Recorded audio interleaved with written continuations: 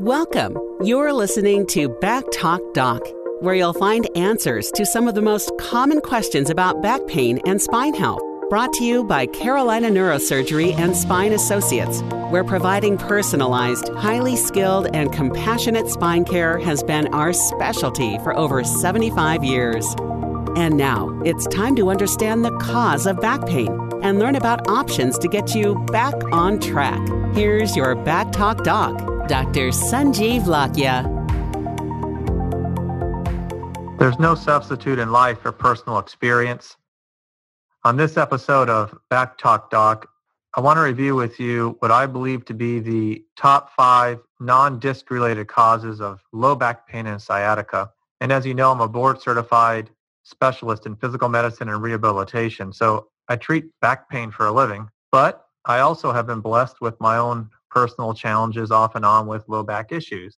This past weekend, as many of you are doing, getting outside more during this pandemic, I did go for a long bike ride and afterwards have dealt with some soreness and some pain going down my leg. Now, my own history, I have a bulging disc. So if you have a history of a bulging disc and some nerve pain, I can understand and I can relate. And I do think it's made me a little better at understanding these issues and being more compassionate about them. And like I said, there's no substitute for personal experience. You certainly can have book experience, classroom experience, but then when you sprinkle in a little personal experience, I think you get a much clearer picture about what's going on. So it got me thinking, talking with my wife about this. I think really that some of the discomfort I had from my bike ride is not necessarily disc-related pain. And to be honest, we speak often that about 80% of the patients that come to see us at Carolina Neurosurgery and Spine Associates don't really need back surgery. And I'll go a step further. At least half of the patients I see with back issues really have discomfort and injury coming from something other than their lumbar disc. We've talked about before, and I discussed this in my book, Back Talk, that there's a very high percentage of the population that's walking around with bulging discs or degenerative discs that have no pain. What does that mean? Well, essentially that on some level, disc deterioration is a normal process of father time and mother nature, as I call it. Not all pain is disc-related pain. So what are the alternatives? Today I want to break down for you what I believe to be the top 5 non-disc related causes of back pain and sciatica. And then I'll have a kind of a plus one at the end, a bit of an outlier that you should consider as well. So without further ado, let's get going with today's list of the top 5 non-disc related causes of back pain and sciatica. Number 1, piriformis syndrome. Now, piriformis syndrome is very common, and the piriformis muscle is a major muscle that's in your buttock or in your gluteal muscle complex. It's beneath the big gluteus maximus muscle. And essentially it runs from your sacrum to the side of your hip, what's known as the greater trochanter. Piriformis syndrome is often diagnosed by physical therapists. And let me describe it for you in brief. If you look at the anatomy of the piriformis muscle, in about 10 to 15% of the population, your sciatic nerve will actually split the muscle. The remainder of us, the sciatic nerve runs underneath it. So in any event, the sciatic nerve is very close to this muscle. If you develop tightness in the muscle or irritation of the muscle, it can irritate the sciatic nerve and cause pain that shoots down your leg, mimicking a pinched nerve in your low back, mimicking a herniated disc, particularly at L5-S1. It can look very similar. So what causes piriformis syndrome? A variety of things that we believe. It's not fully understood, but I think there are some common factors. Number 1, I do tend to see this more in women. The dimensions of the female pelvis are wider, and that's for obvious reasons, for childbirth, labor, and delivery. And that can put a little more strain on the muscle complex in the hips. Other factors can include just general weakness in your hip muscles. That can lead to overexertion of the piriformis muscle and irritation of your sciatic nerve. Now, the piriformis muscle has multiple functions. One of them is to externally rotate or rotate out your hip and leg. And the other one is to extend the hip back. So think about when you're walking. And there are many maneuvers that a physical therapist or a physician can use to try and diagnose this problem. And oftentimes it just comes down to if you push over the muscle and it's very sore, and you're getting some referred pain down the leg, you may suspect piriformis syndrome. It's a challenging condition, though, to diagnose and treat. Why? Well, there's no specific test that can confirm the diagnosis. It's somewhat a diagnosis of exclusion, meaning we will typically look at your low back first and rule out a disc issue or a bone spur issue touching the nerve. And then if those are negative, we'll oftentimes have a presumed diagnosis of piriformis syndrome if there are some other conditions that point us in that direction. So after you have a suspected diagnosis of piriformis syndrome, how do you get better? Well, we prescribe a lot of physical therapy for this. There's multiple factors that I believe play a role, such as muscle tightness, muscle weakness, pelvic imbalance, gait imbalance, and overall a lack of flexibility. A good, knowledgeable physical therapist can put together an exercise prescription that can address your specific problems. In terms of more direct techniques for pain control, as a physiatrist, we have performed injections for this problem. You can inject the piriformis muscle, but it needs to be done safely under some degree of guidance. And we typically use ultrasound imaging to visualize the muscle, identify the adjacent sciatic nerve so we can direct the needle into the muscle or around the muscle itself and not into the sciatic nerve. Now, there's debate in the literature about does the injection really work and what do you inject? Well, there are several options. You can inject a mixture of an anesthetic such as lidocaine and a steroid around the muscle just to reduce inflammation. There's also some research being done that shows the benefit of injecting the area with a small amount of Botox. You may know that Botox is often used for wrinkles, but also it's used for what's called spasticity, which is over-tight muscles from neurologic conditions. So if you inject the piriformis with a little bit of Botox, it can relax a chronic muscle spasm and promote healing. In any event, make sure you speak with your physician regarding any of these possibilities. And again, this is more for informational purposes. I am not making any specific recommendations for your condition. Medications typically are used as well to manage symptoms. These are typically over-the-counter medications, and I don't personally believe medications have a role with long-term management of this issue. A few other considerations. I often see piriformis syndrome develop in individuals who do yoga. There are multiple postures, particularly the pigeon pose, which are done to target the piriformis. And I've seen almost an overexertion or overstretch syndrome develop that can irritate the muscle tendon complex. So be careful when you're doing yoga. Make sure you're only going to your limits and not trying to compete with others. And typically, you can stay out of trouble that way. Lastly, there are some individuals who believe you can diagnose piriformis syndrome with EMG testing. EMG testing is a way to look at the electrical health of your sciatic nerve. And in some cases, there is some utility with that test as well. Again, speak with your physiatrist about this if you're concerned. So that's piriformis syndrome in a nutshell. It's very common, and I wanted you to understand a little bit about it. So let's move on to number 2 in our list of top 5 non-disc related causes of back pain and sciatica. Number 2 would be sacroiliitis. Sacroiliitis is inflammation of the sacroiliac joint. The sacroiliac joint is the joint between your sacrum and your ilium, and it's really in the back, near the buttock. It's kind of where your tailbone meets your hip. Now, the sacroiliac joint bears a tremendous amount of weight when you're walking, but there's not much movement in the joint. Particularly as you get older, movement in the joint becomes much less. It's a very small joint and can only really be visualized under direct imaging studies.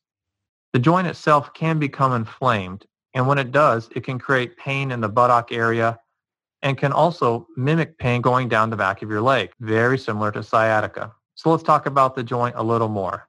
What tends to aggravate the sacroiliac joint? Very similar. You're going to find that in all these conditions, excessive weight bearing on the joint, prolonged sitting, muscle imbalances around the joint can trigger pain. More commonly, the sacroiliac joint is often aggravated and inflamed during pregnancy, just through the changes that develop in the pelvis and the ongoing pressure and weight of the developing fetus.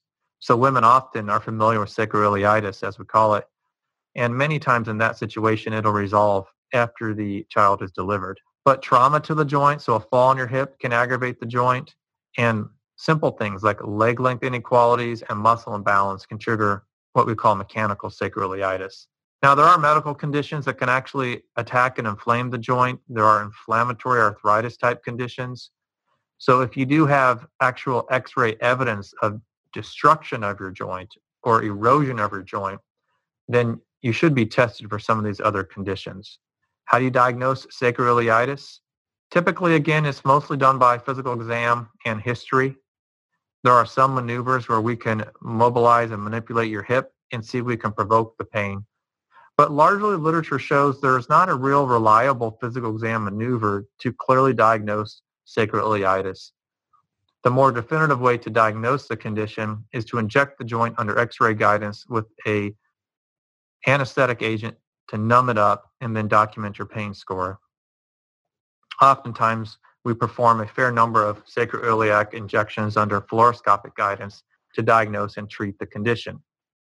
Additionally, physical therapy is critical to, again, identifying some of these mechanical factors that could be driving pain in the joint and hopefully eliminate them through proper exercise prescription. The sacroiliac joint can definitely refer pain down the back of the leg. In fact, I was just doing an injection this week, and right during the injection, when I put the medicine in, she complained of a little bit of achiness going down the back of her leg. It is well documented that the sacroiliac joint has a referral pain distribution, so keep that in mind as well. It's often a undiagnosed or misdiagnosed cause of low back pain, and it's one that skilled practitioners are always on the lookout for. So if you have an MRI that's unimpressive with regards to your low back and you're having persistent back and buttock pain, consider sacroiliitis. Moving on to number 3 in our top 5 non-disc related causes of back and leg pain, or back pain and sciatica, are lumbar and gluteal trigger point syndrome. Trigger points are tender spots in the muscles that can develop through chronic strain. And when you push on them, it can trigger pain in another part of the body. So, for example, if you've ever had a massage and you get deep pressure on your shoulder muscles or your upper trap muscles, you might feel some achiness in your jaw or down your arm. That's called a referral pain pattern. A classic example of a referral pain pattern is cardiac events, where individuals may suffer a heart attack and they can feel it in their jaw or down their arm. So the body will refer symptoms to other regions, even though the source of the pain may be in a different location.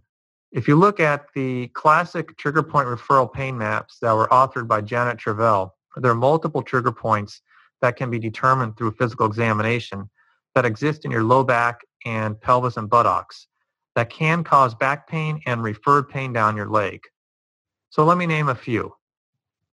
Probably the most common one that I see is the gluteus medius muscle.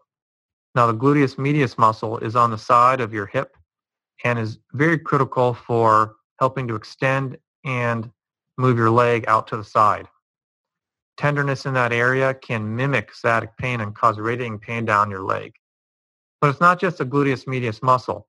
The gluteus maximus muscle can do it. Some of the deep external rotators of the hip can do it. So a knowledgeable and skilled physician or physical therapist can rather easily identify these trigger points through direct pressure. Other areas to consider would be muscle complex such as the quadratus lumborum muscle or the iliopsoas muscle. These muscles are deeper in the pelvis and a little bit higher up in the lumbar spine and can radiate symptoms more into the front of your leg and thigh. And I will often see these activated in individuals who sit all day at work doing desk and computer work. Again, a knowledgeable physical therapist can identify these and treat these. These, again, are diagnosis of exclusion. You want to have a full, complete workup of your spine before you have a presumed diagnosis of trigger point referral patterns. But I would say they're very, very common, and we've had great success treating them. So what's the treatment? It can be any number of things. There's certainly an exercise component of focused stretching and strengthening. And then you can utilize direct treatment techniques such as dry needling, acupuncture, or trigger point injections. Let's talk about these briefly.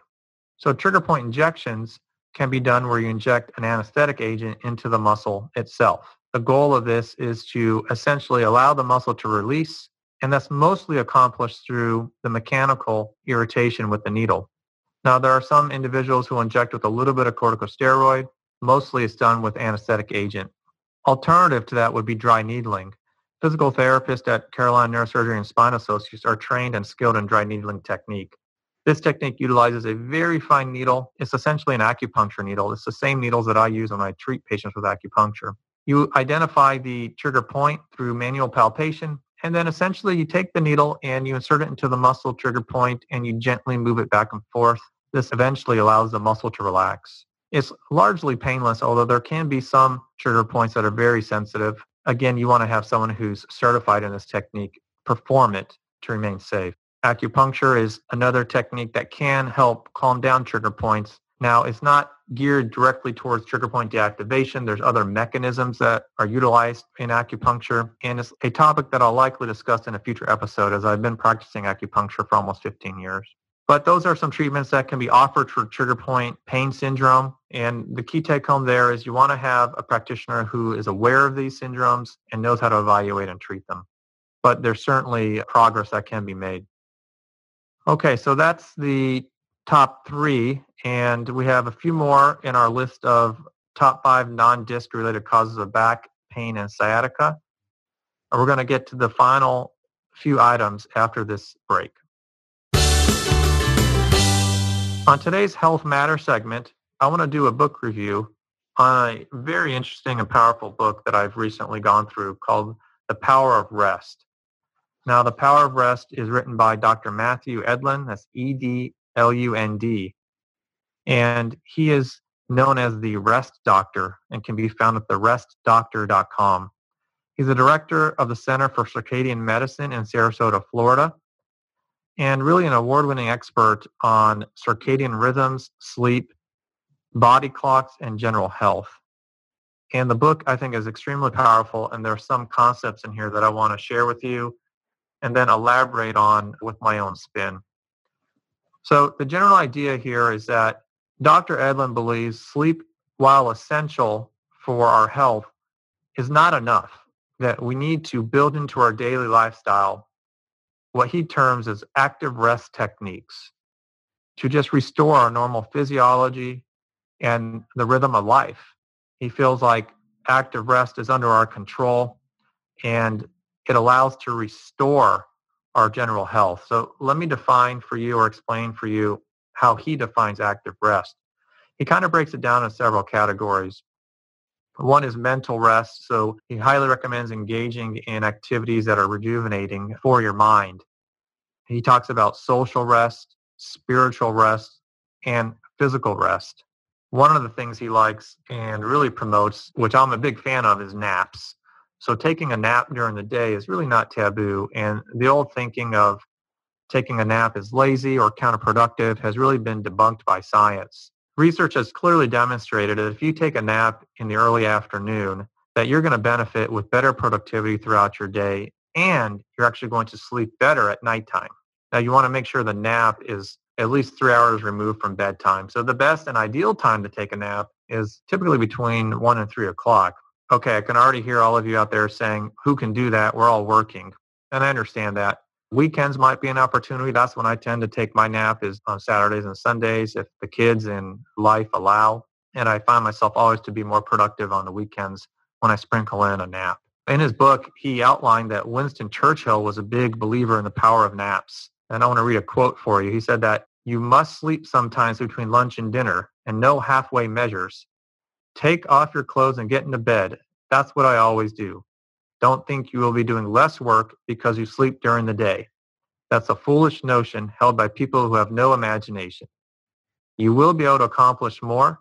You get 2 days instead of 1. Well, at least 1.5, I'm sure. When the war started, I had to sleep during the day because that was the only way I could cope with my responsibilities. That's a quote from Winston Churchill. So really look to see, do you have opportunities during your day to integrate a nap? So outside of naps, he's really a big believer in social rest. And by social rest, I think really what he means is rejuvenating rest where you're enjoying time with people, making social connections. We know through research that social connections are critical to our overall health and well-being. And that's why I'm somewhat concerned during our current pandemic where we're all isolated, particularly our seniors who really thrive on connection with family and grandkids and friends. There are real physiologic health benefits that come with social rest. So simple examples that he gives in the book are to walk with a coworker at lunch, invite a friend to walk and converse with in the park, visit a neighbor or coworker that you'd like to know better, and just reach out to people you love. So I think that's a great tip. Another tip that he talks about in terms of active rest is breathing. Sounds simple, right? Those who listen to Back Talk Doc understand how valuable I believe meditation is, and I consider deep breath work to be somewhat of an offshoot of meditation. Folks, there's real physiologic benefits with simple deep breathing. Most of us will breathe anywhere from 12 to 16 times per minute. And research shows if you can get your breath cycle, your respiratory cycle, somewhere between 5 and 10 breaths per minute, that you're going to have a relaxing, positive effect on your daily activities. So how do you do that? Well, it typically involves expanding your inhalation and your exhalation. And I like to make the exhalation slightly longer than the inhalation. There's good data that shows that type of breathing pattern can shift your nervous system into more of a relaxed state. So let me give you an example, and maybe you can follow along with me. During my coursework as a fellow at the Andrew Weil Center for Integrative Medicine, we've talked about the 4-7-8 breathing technique, and I want to go through that with you right now. So if you're driving, I would just listen along. Certainly you can't follow along and do this technique while you're driving, so you'd want to pull over and come back to this when you're sitting down. But if you're sitting down, go ahead and sit straight and kind of relax your jaw, relax your shoulders and neck. And the 4-7-8 breath is essentially you inhale for a count of 4, you hold the breath for a count of 7, and then you exhale for a count of 8. So let's try it. Okay, so go ahead and breathe in for a count of 4. 1, 2, 3, 4. Now hold the breath. 2, 3, 4, 5, 6, 7. Now exhale out your mouth. 2, 3, 4, 5, 6, 7, 8. And now relax. So that's a very powerful technique, the 4-7-8 breath. And I'll put a link in our show notes to a handout that can help explain that further. But if you go through 2 or 3 cycles of that a couple times per day, you'll really find a different outlook on your day. It's a technique that I use at my bedtime. There are other techniques like that. There's box breathing, where you inhale for a count of 4, you hold the breath for a count of 4, you exhale for a count of 4, you hold the breath for a count of 4, and then you repeat. So find something that works for you, but really add breathing techniques as a form of active rest throughout your day. Lastly, he talks about physical rest. And physical rest really is meditation. It's probably the most powerful form of physical rest. And there are multiple versions of meditation out there we've talked about in previous episodes. And I think I'm going to do a whole episode on the benefits of meditation in the future. So anyway, I hope you find this to be interesting. Check the book out. We'll put a link to it in the show notes. It's called The Power of Rest by Matthew Edlin, MD. I think you'll find some great tips to help you stay healthy and calm during these stressful times. Okay, let's finish out our list of the top 5 non-disc related causes of back and leg pain and sciatica. We've covered 3 so far. The first one was piriformis syndrome. The second one was sacroiliitis or sacroiliac joint pain. The third one was trigger point referral patterns.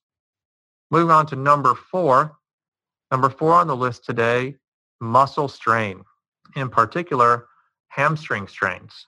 I'd say about 2 or 3 times a year I get patients referred to my clinic for evaluated of possible sciatica or a herniated disc in their back, and it turns out they pulled their hamstring muscle. Now, I would also say I get referrals in reverse, where individuals were diagnosed with hamstring strains that turned out to be herniated disc in the back. So it's one to consider, particularly if you're an athlete. You know, the hamstring muscle complex is a very large muscle group in the back of your leg. Pain in that area can follow the same distribution of the sciatic nerve, and it can even irritate the sciatic nerve some and cause some paresthesias or nerve sensations in your leg. Typically, though, the hamstring injury is easy to diagnose in terms of the history. Most of the time it occurs in athletes and runners.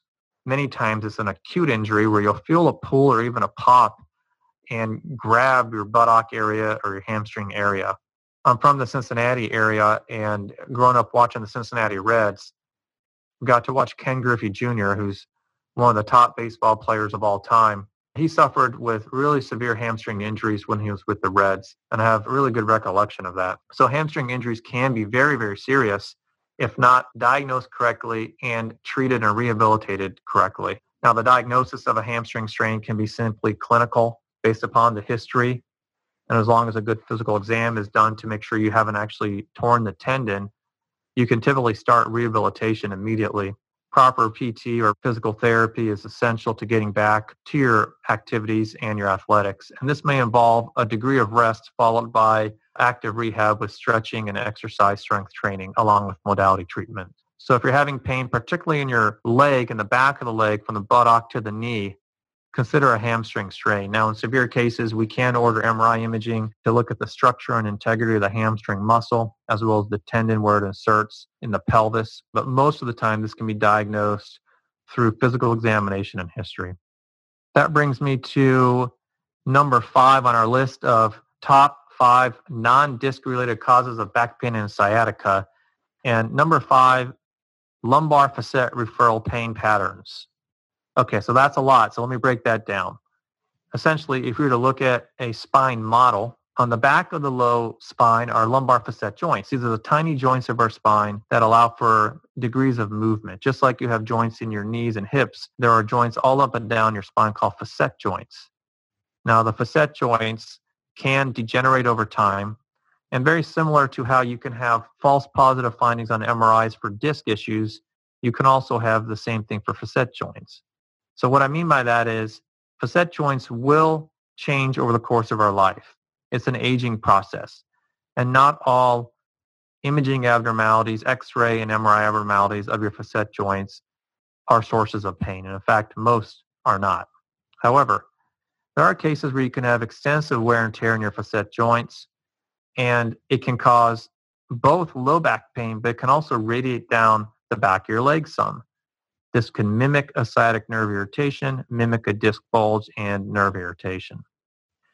There are lumbar facet referral pain maps that have been developed. They're not quite as specific as the maps that we have for the cervical spine, but they do exist. And I have seen cases where individuals get treatment for the lumbar facets and some of the pain down their leg resolves. So lumbar facet referral pain patterns can be diagnosed through physical exam and also somewhat through imaging, but it's largely a diagnosis of exclusion.